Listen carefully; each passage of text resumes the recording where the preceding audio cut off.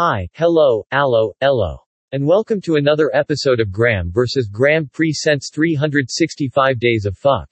The podcast where Graham simply says fuck. Or a variation of fuck. Nothing more, nothing less, just fuck. Enjoy. Day 66.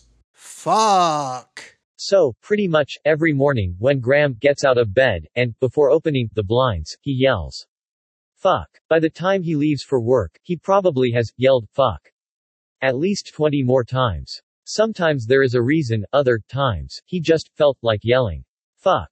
With all of that out of the way, if you have not yet subscribed to Graham vs. Graham Presents on your favorite podcast platform, you should do so, and you can tune into all of the Graham vs. Graham Presents short podcasts for short attention spans.